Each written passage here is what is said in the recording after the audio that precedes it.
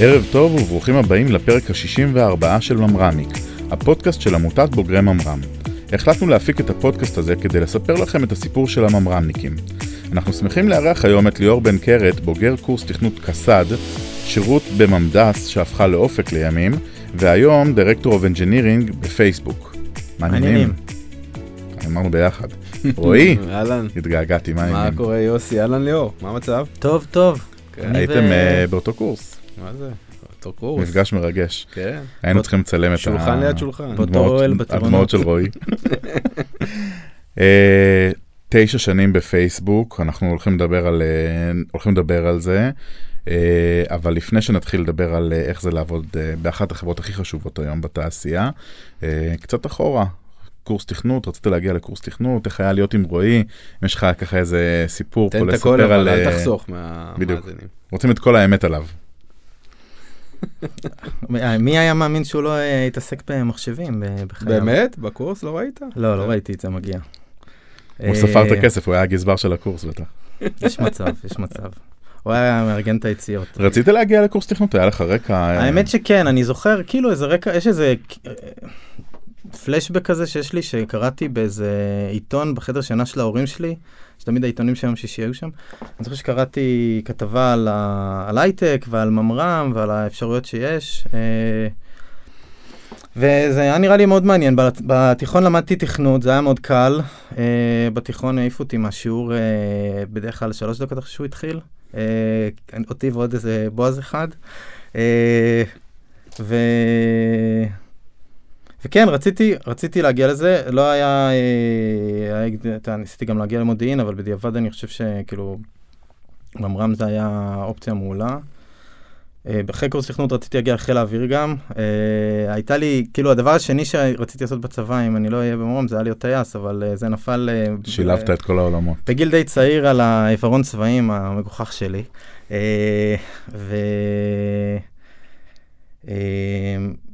כן. כאילו, זה היה לגמרי החלום, אני חושב שגם, אני, כאילו, הרבה שנים חשבתי על כמה שזה משהו שיכול לעזור לבנות את הקריירה בגיל מאוד צעיר, בצורה מאוד טובה, וספציפית אני תמיד אומר גם לאנשים, אמרתי הרבה פעמים לאנשים שניהלתי בפייסבוק, שחלק גדול מהערכים של ה-sense of urgency, אני חושב שזה מאוד חשוב למי שרוצה להצליח בעבודה, בכל דבר. הגיעו מהעובדה שעבדתי ביחידה מבצעית, שעבדה על דברים שבאמת חייבים לפתור אותם בזמן אמת. היינו במלחמות, במבצעים, היינו תמיד ב-24/7 וורום כזה. נחבר את המאזינים הצעירים רק, שממדס זה הצד המבצעי של אופק של יחידת אופק של היום. כן, סליחה. נכון, באיזשהו שלב בשנה השישית שלי נראה לי בצבא, זה הפך להיות אופק, והחליפו לנו את הסמל היפה גם שהיה לנו. כן, נראה לי שבתקופה הזו הממדסניקים התבאסו מהשינוי, והחבר'ה ב-180 שמחו. לא יודע אם דיברו אצלכם פעם על הכינויים, על הכינוי של 180, איך קראו לזה בממדס. אבל... אתה רוצה להגיד? לא חייבים להגיד. אני מספיק גדול ובוגר. מה עוד? אז קורס תכנות היה חוויה משוגעת, כן? כאילו זה היה, אחרי להיות בתיכון, פתאום לבוא למשהו כזה שהוא אני לא זוכר מה זה היה, מ8 עד 10, כל יום, עם אנשים ממש טובים. הייתה לנו כיתה מאוד לא דייברס בגברים ונשים, אני לא זוכר אם אתה זוכר, נראה לי היה לנו 7 בנות מתוך איזה 70, אז זה היה קצת מוזר. אבל זה קטע, אתם יודעים שזה כאילו לא היה קבוע בקורסים. זה לא היה קבוע. היו קורסים שהיה בהם ממש מלא נשים וקורסים... כן, היו. כן, אתה זוכר את הקורס גם בתור קורס קשה, מקצועית? כן, זה היה קשה. זה היה קשה פיזית, מקצועית, מנטלית, כאילו... שמע, אני חושב שגם אתה מגיע עם 5 יחידות בגרות במחשבים, היום כולם עושים 10 או 15 וזה, אני חושב שזה מחזיק מעמד בערך 2-3 בתוך הקורס, אחרי זה אתה מתחיל ללמוד דברים שאתה לא באמת ידעת, אבל עם העומס של הלימודים והשעות הארוכות והמדרגות והתרגילים, זה מה שהופך את זה לכזה מטורף. לא בכך כן, ויש פה גם באופן אישי, כאילו, האמביציה האישית שלי, שלהיות, להצטיין ולהצליח, היא כאילו, הרבה דברים בחיים הפכה לקשים ואינטנסיביים, אבל כאילו, אז זה היה, האמת שזה השתפר עם השנים בצבא גם. שם זה היה השיא, אני חושב, של להיות בלחץ, כאילו אחרי בגרויות, כמו שהייתי בלחץ בבגרויות כזה, להיות בלחץ מהמדרגות, גם אתם לא עזרתם. סתם, מגזים. קיפץ שם כמו היעלה בשדה, עזוב אותך, נו. קיפץ, כן. צלח את זה בלי בעיה. אתה יודע שצפריה עכשיו עובד בפייסבוק גם. לא, אבל הנה, עכשיו אני... חבר שלנו מהמדרגה 5, מדרגה 7, לא זוכר איך קראו לזה. טוב, אז מה עוד? סיימת את הצבא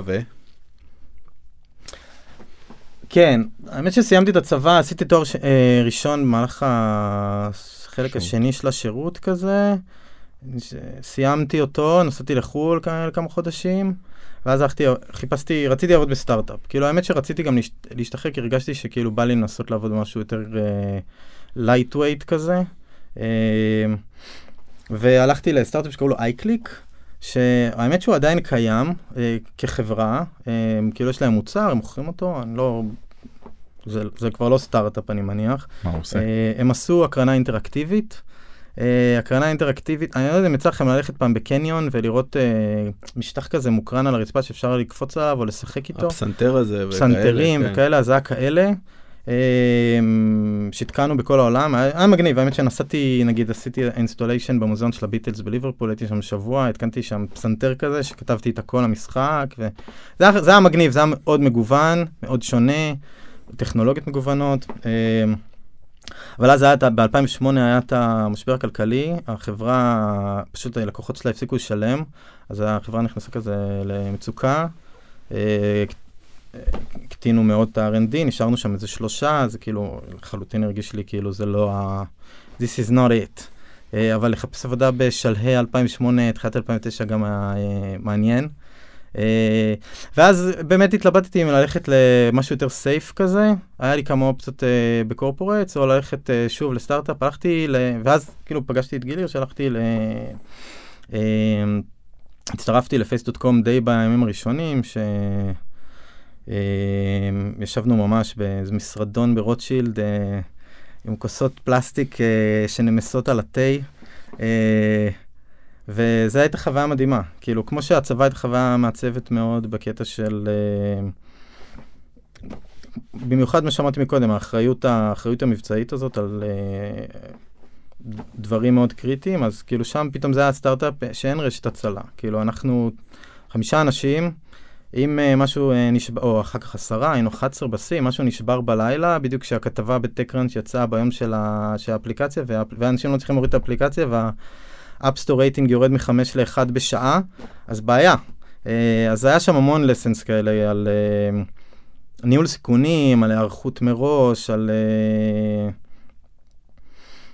ואני חושב שאחד הקשיים הכי גדולים, שכן הרגשתי בסטארט-אפ הזה, שכאילו, אף פעם לא הצלחנו to scale את האופריישן, כאילו כן, היינו מצליחים לעשות שיש לנו דברים שמתקשרים אלינו בלילה, אם יש בעיות, אבל בסוף הם מתקשרים אלינו, היינו 3-4 אנשים, לא היה הרבה redundancy, וזה היה מאוד קשה. גם בשביל למקם את זה, אנחנו הולכים עכשיו בערך איזה 10 שנים, לא יותר, אחרי הצבא? 11 שנים. יותר. אנחנו מדברים על 2009 עד 2012. כן. אבל היה באמת, כאילו, זה היה קודם כל כניסה ראשונה לעולם הווב והטכנולוגיות האלה, PHP ו-Machine Learning הרבה עשינו, וכאילו החברה מה שהיא עשתה טכנולוגיה לזיהוי פנים, מאפשרת, היום זה נשמע טריוויאלי, אנחנו מסתכלים על הטלפון והוא מזהה אותך, אבל אז זה היה כאילו ההתחלה של הפריחה של הטכנולוגיה הזאת, היו כמה חברות חזקות בתחום, והיה הרבה ריסרצ' אקדמי שניסה to benchmark את היכולות, לא היה עוד Deep Learning ב-2012, אז זה התחיל קצת אחרי, אז כאילו הטכנולוגיות היו לא מה שיש היום, גם היו פחות טובות, אבל האתגר העיקרי שלנו היה לעשות את זה בפייסבוק סקייל, כי כאילו החלטנו דווקא, זה היה בימים שפייסבוק פרחה כמקום שמעלים עליו תמונות, והיה פה איזה use case מעניין של לעזור לזהות אנשים, לזהות אם מעלים תמונות שלך שאתה לא יודע עליהם, לעזור לתייג את התמונות שלך בסקייל, לייצר אלבומים לפי הפרצופים, כל מה שיש היום בגוגל פוטוס, אבל לא היה אז. וזה היה ברור שזה די קונטרוברשל, שזה הולך להיות קונטרוברשל, או שזה הולך להיות בומב, או שזה הולך להיות מעולה.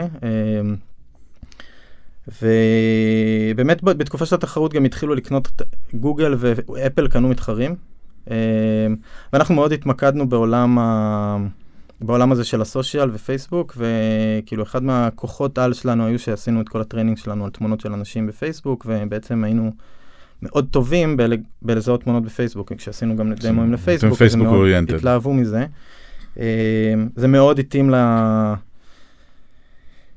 כאילו, ועכשיו אני חושב שב-2010 עשינו עסקה שבעצם פייסבוק היו powered by face.com technology, אבל לא קנו אותנו עוד.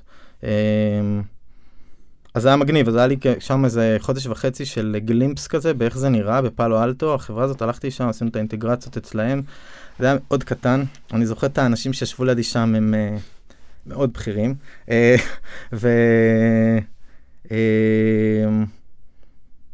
וזה היה חוויה משוגעת, כאילו גם, הלחץ של זמן, להיות בחברה אמריקאית פתאום, להתנהג שם כמו שהתנהגנו, כמו ישראלים שצועקים אחד השני בחדר רועש. לא היית בוגר ממר"ם יחידי, נכון? גם תומר היה איתך נדמה לי בפייס.קום, נכון? כן, תומר, ב-2010 עוד לא, אבל אחר כך כן. איזה תומר? תומר בר. היה גם את גיא. נכון. כן, כן. כן, אני הבאתי אנשים ממר"ם לחברה. כן, זה עבד.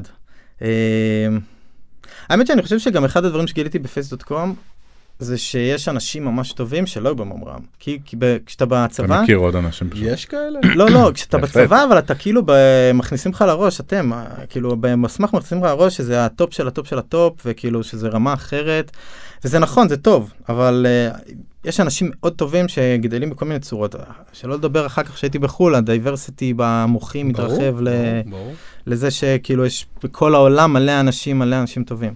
אבל זה היה לנו שם חבר'ה חזקים בטירוף, זו הייתה חברה מאוד חזקה, בגלל זה הצלחנו לעשות זה עם כל כך מעט אנשים, גם כאילו על הצד של הטכנולוגיה, גם על הצד של הסקיילינג, של לפנות סיסטמס, זה היה מגניב.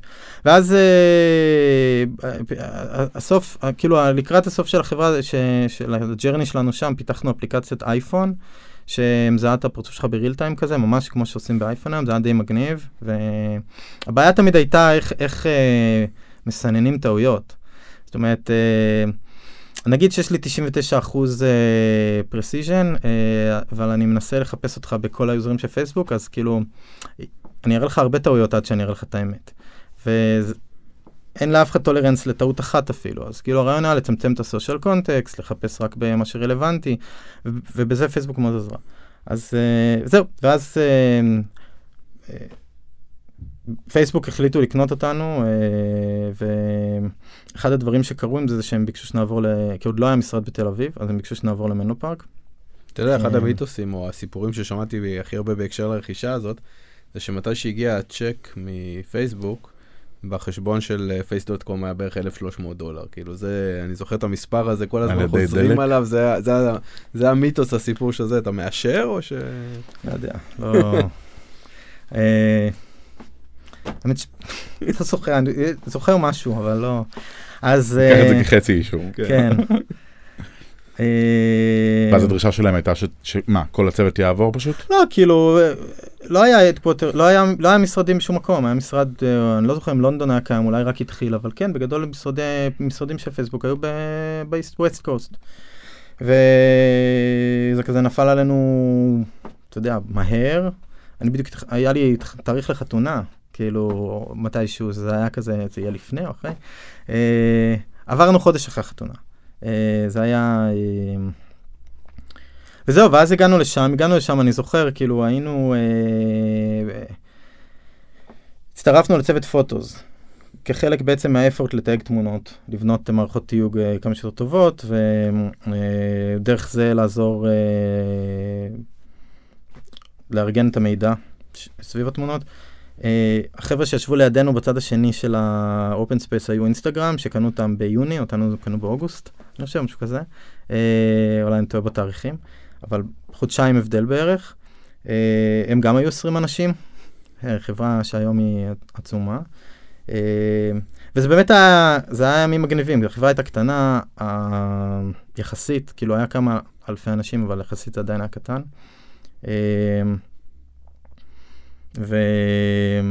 ועשינו, בעצם הכנסנו את הטכנולוגיה שלנו לשם, אבל בסקייל הרבה יותר גדול, ותוך כדי זה גם שינינו אותה, ולאט לאט מתוך זה גם התפתח באמת כל הסיינס של Deep Learning, וכאילו שיפור של האלגוריתמים האלה לרמה משוגעת שהיא נמצאת בהם היום.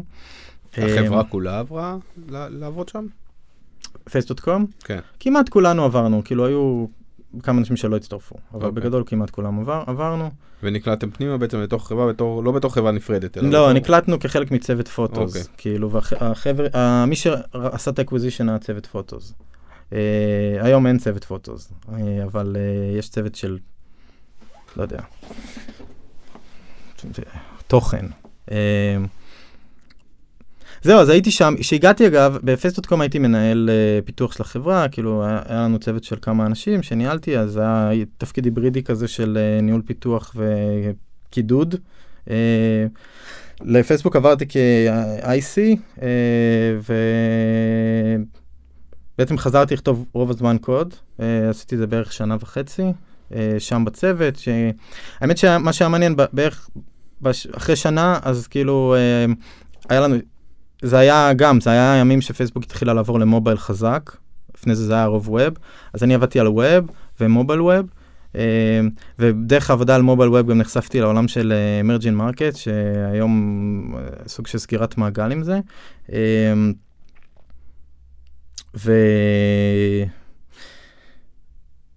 איך קוראים לזה? ואז באמת החלטתי שכאילו אני תמיד, בצבא הייתי ראש צוות, שכחתי לציין את, בצבא הייתי ראש צוות וארכיטקט, אבל תמיד הייתי בראש של להוביל ולהוביל אנשים ולהוביל פרויקטים, וכאילו זה היה לי ברור שלשם אני רוצה ללכת, אז גם פה עשיתי טרנזישן למנג'מנט, ואז גיליתי גם בצורה די טובה למה לא הייתי מנג'ר כשהגעתי, כי מנג'מנט, וכאילו אני חושב אחד הדברים הכי מדהימים שלמדתי בפייסבוק בארצות הברית, אבל זה גם בדיוק אותו דבר זה כאילו התורה של ניהול היא עולם ומלואו. זה לא... זה גם היה מאוד שונה מבצבא, שהופכים אותך בגיל, לא יודע, 20 לראש צוות, ואתה מנהל אנשים, אבל אתה לא באמת מנהל אנשים, ואתה גם לא... אין לך לא את הסטיקס ולא את הקרוט שיש במקומות עבודה בחוץ. אבל בפייסבוק המטרה שלך בתור מנהל היא קודם כל לעזור לאנשים שלך לגדול. זה הערך הראשי, יש כאלה ערכי המנהל, כמו שיש ערכי צה"ל, וכאילו הם מאוד, אני לא יודע, קלם אותם עכשיו ברשותכם, אבל הם מאוד מאוד אוריינטד ל-recognition ו-care, וכאילו למצוא את החוזקות של האנשים שלך וזו מגדול. ודרך זה, כמובן, אתה אמור לגרום לצוות להצליח. דרך זה שיש צוות שהוא engaged, ושהוא מאוד motivated, וגם שאנשים לא עוזבים, כי נורא קל לעזוב. כי משהו שיש בפייסבוק, נגיד, זה שמעבר בין צוותים הוא בגדול משהו שמאוד קל לעשות אותו. כאילו, אם אתה מחליט אחרי שנה שאתה בחברה, אם אתה מחליט שבא לך ללכת צוות אחר, אז אתה אומר למנהל שאתה הולך לצוות אחר, ואם לא מצליח לשכנע אותך להישאר, אז אתה הולך לחפש צוותים, יהיו 100 צוותים שירצו, תלוי באיזה לוקיישן, כן, אבל יהיו הרבה צוותים שרוצים שתבוא. ואז אתה צריך לבחור, וככה גם זה קורה שאתה מגיע לחברה. אם אתה לא מגיע מאקוויזישן, כשאתה מגיע לחברה, אתה מתקבל לבוטקמפ כזה, ואז אתה עושה 3-4 שבועות של ללמוד את ה-General Tools, ולהכיר את ה-Culture, ואז אתה הולך ל-Team Selection, ובאים לעשות לך פיץ' מלא אנשים, ורוצים שתבוא הצוות שלהם. ואתה עושה איזה שבוע פה עם צוות אחד, שבוע עם צוות שני, בסוף אתה מחליט. אז כאילו יש המון גמישות בזה. הדבר הזה מייצר אתגר מאוד גדול למנהלים, כי אנשים יכולים לעזוב, בכל פעם שטיפה לא כיף להם, אז כאילו לא תצליח לייצר צוותים שנשמר בהם הידע מספיק טוב. הם לא יכולים לעזוב את החברה, הם יכולים פשוט לעזוב את הצוות. כן, בדיוק. לא צריך להתראיין, לא צריך לעשות כלום, זה קל, וזה מגוון. בסופו של דבר אנחנו גם מעודדים את זה, כי זה מגוון, וזה מאפשר אנשים להעביר את המתודולוגיות ואת הדברים שהם למדו בצוות אחד לצוות אחר. יש איזה יתרונות, אבל... אני רוצה לשאול אותך איזושהי שאלה. בסופו של דבר התחלת לעבוד בפייסבוק בתקופה שבה פייסבוק הייתה רוצה להגיד קטנה ובמרכאות פחות חשובה ממה שהיא, מה שהיום אני זוכר שלי, עידו אבנרי פתח חשבון בפייסבוק, ואמרתי לו, מה עושים עם זה? זה את הקטע של הפוק, זה, כאילו באמת זה מה שעושים עם זה, אבל היום אנחנו מדברים על חברה שאפשר להגיד שהיא לקחה לגוגל את הבכורה על הגייט לאינטרנט, על הגייט לקונטנט, היא היום באמת הדיפולט בעולם המערבי ליצירת קשר, בין אם זה פייסבוק הכלי עצמו, ובין אם זה חיבור של פייסבוק, אינסטגרם ווואטסאפ, שאני חושב שפה בישראל מנצלים את זה בצורה הכי חזקה. החברה הזו עברה דרך משוגעת, ואני יצא לי גם לבקר אגב במשרדים בפאלו אלטו כבר, שגדלו לקמפוס לא קטן, זה היה מרשים רצח, אתה נכנס, גם אני ראיתי את הצוות של אינסטגרם, אמרו לי פה זה אינסטגרם, פה זה זה, פה זה זה, אבל זה אפשר להגיד דפך להיות סוג של מדינה, בעיניי. מדינה שיש לה קלצ'ר, אתה מדבר על הערכים, אתה שם 9 שנים כבר, זה טונות של זמן בהייטק, אפשר להגיד כמעט נצח, ואולי דווקא מעניין אותי לדעת למה אתה עדיין שם. כאילו, למה 9 שנים באותו מקום? למה אתה לא מחפש במקום אחר? כן, האמת שנגעתי בחלק מזה. אני חושב שכאילו יש כמה דברים שבסוף אני שם כי טוב לי. כאילו, אני נהנה, אני מרגיש שאני לומד ומתפתח ועושה דברים מעניינים וחדשים, ויש הרבה אימפקט על העולם. מה שאני עושה, יוצא החוצה, אני מצליח לראות את זה realized, אני מצליח ממש לראות איך זה משנה דברים, איך זה משפר לאוכלוסיות מסוימות את החיים.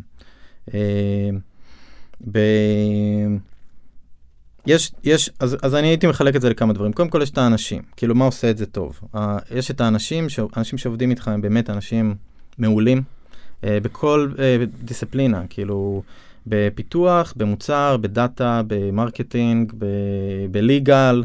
יצא לי לעבוד באמת עם אנשים מכל מיני דיסציפלינות ומכל מיני ניישנס. אני חושב שהחוויה הזאת של במשך שנים אתה יושב בחדר ואתה לא מרגיש הכי חכם בחדר, אתה מרגיש שיש אנשים ללמוד מהם, היא כאילו חוויה מדהימה. ועכשיו שאני בארץ, אני מאוד נהנה כאילו מהעובדה שכאילו גם יש אווירה ישראלית כזאת במשרד, כי אנחנו עדיין, הצוות עובד מאוד עם אינטרנשיונל, כאילו אנחנו מאוד מאוד חלק מהאינטרנשיונל קומפני, אבל עדיין יש אווירה אחרת בישראל, כשכולם ישראלים, זה מאוד שונה מבארצות הברית, זה לא שכולם אמריקאים, בארצות הברית כולם מכל מקום. ופה זה כזה, זה החזיר אותי לאיזשהו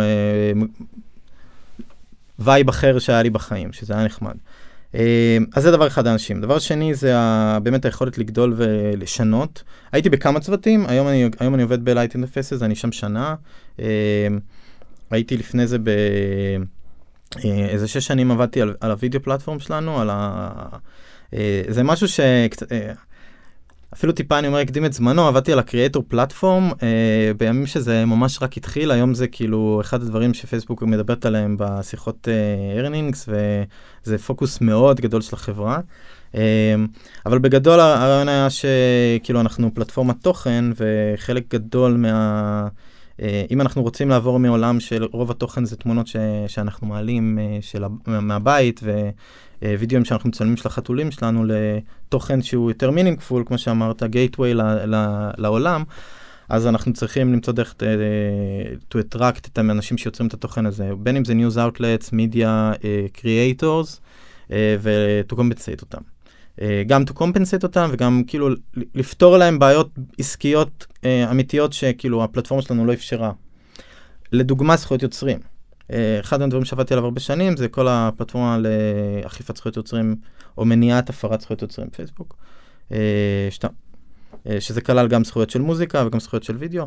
וזה היה, אתה יודע, זה היה מבחינתי, היה ללכת וללמוד אינדסטרי שאין לי מושג בו, ולהפוך להיות אקספרט פה. כאילו גם בהתחלה בזכויות יוצרים של וידאו, ואחר כך של מוזיקה, שלכאורה זה נשמע אותו דבר, אבל זה לא. זה ממש ממש לא. וכל פעם היה כזה משהו חדש, אינדסטרי חדש, אפשר להתמקד בו, יש גם הזדמנויות כאלה, אין סוף, בגלל שהחברה כל כך עושה פורטפוליו של דברים כל כך מגוון. וזה מגניב. וגם, לא חושב שכאילו לשנות צוות כל שנתיים או כל שנה זה משהו שהתחשק לי לעשות. בגלל זה גם נשארתי הרבה שנים באותו מקום, כי כן, אתה יכול להיכנס לעומק וללמוד. והדבר השלישי זה באמת כאילו הנושא הזה של האימפקט. זאת אומרת, כולם משתמשים בזה, בין אם יותר או פחות, וגם יש את אינסטגרם ואת מסנג'ר, נגיד עכשיו הצוות שאנחנו עובדים, שהמטרה שלו זה להביא אינטרנט למקומות, או להביא אינטרנט ולהביא את פייסבוק, ולהביא את היכולת הזאת להתחבר, שיש לנו למקומות שאין בהם את היכולת הזאת, לאנשים שאין להם שום דרך שיהיה להם פייסבוק או אינסטגרם, או אפילו אינטרנט, כי יש לנו את היוזמה הזאת של, פעם קראו לה אינטרנט.org, אבל של פרי אינטרנט עם קריירס, לאנשים שאין להם את זה, וזה, כאילו, יש בזה המון value. לדוגמה, אגב, איזה מקומות? אפריקה? אפריקה זה דוגמה קיצונית מאוד, כי באפריקה רוב האינטרנט, רוב הפייסבוק, שימוש בפייסבוק זה בפייסבוק לייט, כאילו, אבסולוטית, אבל גם הודו, ופיליפינים, ואינדונזיה, ומדינות במזרח בעיקר, ובאפריקה, במזרח זה עדיין מספרים יותר גדולים, פשוט כי יש שם יותר אנשים, אבל שמשתמשים באינטרנט היום. אבל זה גם משתנה. כאילו, אנחנו יודעים שבאפריקה הולכת להיות התפוצצות אינטרנט, וכאילו, ותהיה לנו הזדמנות לעזור לגרום לזה לקרות. וזה יותר מזה, תחשוב, יש לפייסבוק את המישן הזה של ה-small businesses, לעזור ל-small businesses, אז כאילו, גם העבודה הזאת עם הקריאייטור, זה בעצם סוג של small businesses, זה אנשים שיכולים, שכל הפרנסה שלהם, וכאילו, הקריירה שלהם תיבנה סביב העובדה שהם יכולים להגיע לאנשים, בסקייל, ושהם גם יכולים to get compensated על זה בשלל דרכים, אם זה branded content, ואם זה דרך פרסומות שמתחלקות איתם בכסף. אז כן. זה מגניב, אני חושב שזה, אתה קם בבוקר ואתה גם מרגיש אימפקט, כי בקלות אפשר לטשטש את זה. אם אתה מרגיש אימפקט, אז אתה יכול באמת להרגיש שאתה עושה משהו חשוב, אתה רוצה להישאר. אז אחד הדברים באמת שאני רואה, אני גם רואה את זה הרבה פעמים שאנחנו מראיינים אנשים מחברות אחרות, כי אני לא עבדתי בחברות גדולות אחרות, אז אין לי את הפרספקטיבה הזאת, ובצבא גם לא מדברים על כסף, אבל כי כל הצוותים שתיארתי פה, הגולס שלנו אף פעם הם לא להכניס עוד $100 מיליון. עוד כסף. לא מדברים על זה בכלל. המישן הוא, נגיד המישן של הצוות שלנו היום זה להביא uncompromising experience anyone, everywhere. אז זה לא רק לתת להם חוויה, אלא גם לתת להם חוויה טובה. כי אפשר לתת להם את פייסבוק הרגיל, זה יעבוד להם, זה יעבוד מאוד מאוד לא משהו. ואם זה היה, באתי את חוט המחשבה. אבל הרעיון הוא להביא, אני סליחה שאני ככה פה שם את הקו, אנחנו חיים בעולם ציני, בסופו של דבר. פייסבוק היא חברה שעושה כסף. מה האינטרס של פייסבוק להנגיש את פייסבוק במדינות, סתם באפריקה או במזרח? ובסופו של דבר כן להגדיל את מאגר המשתמשים, כי זה שווה כסף לחברה. אז תראה, דווקא אני חושב שבמקרה שלנו זה, יכול להיות אתה יודע, בחשיבה ארוכת טווח של אולי 10-20 שנה, זה באמת נמצא שם, אבל דווקא אני חושב שזה לא, זה באמת לא ביום יום. אותך זה לא מטריד ביום יום. יותר מזה שזה לא מטריד, גם כאילו אנחנו, זה לא מביא הרבה revenue, בסופו של דבר יחסית, כאילו המפרסמים הגדולים והאנשים, המפרסמים הגדולים הם לא שם. המפרסמים הגדולים הם בארצות הברית, באירופה. בסדר, וגם אנחנו לא צוות של 5,000 איש. כן. זה הכל בפרופורציה, אבל תשמע, יש המון צוותים בחברה שעובדים על אינטגריטי, נגיד, על למנוע תופעות לא טובות, למנוע hate speech, מרק מדבר על זה הרבה, publicly. כן. זה האנשים, המטרה, הגולס שלהם שם, זה כאילו, יש מטריקות כאלה של כמה פוסטים עם hate speech דווחו, והמטרה זה להוריד אותם. אין לזה שום קשר לרבניו. יש תחושה, אני חושב, באופן כללי, שבגלל המעמד שפייסבוק הגיע אליה בעולם, פתאום באו ואמרו, אי אפשר להתייחס אליה יותר לחברה כמו כל החברות. זאת אומרת, הדרישות מפייסבוק הם באו מהקהל, קהל, ממשלות, זה לא כזה משנה, של איך אנחנו עושים את זה אזור יותר בטוח, כי גם כולנו יודעים שבסופו של דבר היד מאוד מאוד קלה על ההדק כשמדברים על מקלדת, ואנשים כותבים מה שבראש שלהם, ויש גם אחריות באיזשהו מקום לחברה מהסוג הזה לייצר סייף זון. יש אחריות ויש המון פעילות בנושא, וזה לא תמיד מצליח. נראה לי שכל מי שפה יודע שאי אפשר ב100%. כן. אנחנו בישראל מקבלים את חוויית פייסבוק כמו שמקבלים אותה בארצות הברית? יותר טובה. לא, יש אצלנו... פיצ'רים שונים. יש כאילו מערכת מאוד מגניבה של A/B טסט, שמאפשרת בעצם, כמו שיש בהרבה חברות, אני מניח, לנסות כל דבר לפני שמוצאים אותו לכולם. אז קודם כל יש דברים שאתה יודע, הם קשורים, מהעולם שלי של זכויות יוצרים, יש דברים שקשורים לזכויות יוצרים שפשוט אין בארץ. כאילו נגיד אפילו, יש את היכולת להעלות מוזיקה בסטוריז, מכירים את זה? שאתה יכול לשים שיר בסטוריז, אז הגיע, זה שנה וחצי אחרי שזה יצא בארצות הברית, פשוט כי לא היה זכויות יוצרים בישראל, עבדנו על זה. אז יש דברים שמגיעים בדיליי, אבל בגדול החוויה היא דומה, בשום מקום היא לא בדיוק אותו דבר, כאילו יש הרבה פיצ'רים שהם גייטד לפי קאנטריז, בזמן שמוצאים אותם, נגיד השבוע השיקו את רילס בתוך פייסבוק, רילס זה כמו טיק טוק, שיש באינסטגרם, אז השיקו את זה בתוך... מה? אתה לא בלופ. אני לא בלופ, אני נטול אפליקציה. אז אני אסתכל רק על יוסי שאני אומר את זה. אז השיקו את זה בפייסבוק בארצות הברית, הביג... בסדר, זה לא בדיוק אותו דבר. אבל זה מתבקש. כן. זה מתבקש. המרוץ הזה בין הפלטפורמות הוא די מעניין. אני זוכר שאלון שליטה, שהוא גם בוגר ממר"ם בסמך, והיה בפייסבוק, הוא אמר לי, פעם אחת התכתבנו, ואז הוא אמר לי שאני הטסט שלו כשהוא רוצה לבדוק דברים בעברית, בפייסבוק בעברית. הוא שם, הוא מטרגט אותך. הייתי כותב פוסט פעם בשעה, אז היה תמיד יכול לראות את הדברים מתעדכנים. אגב, באמת יש לא מעט ממר"מניקים, לא כולם עדיין שם, אבל במשך השנים באמת היו לא מעט אנשים גם בארצות הברית וגם פה שהלכו לעבוד שם. לפני שאני אתן לי יוסי הזדמנות לשאול שאלה האחרונה, ספר לנו קצת על חוויית הרילוקיישן והחזרה לארץ. בלי לפקות.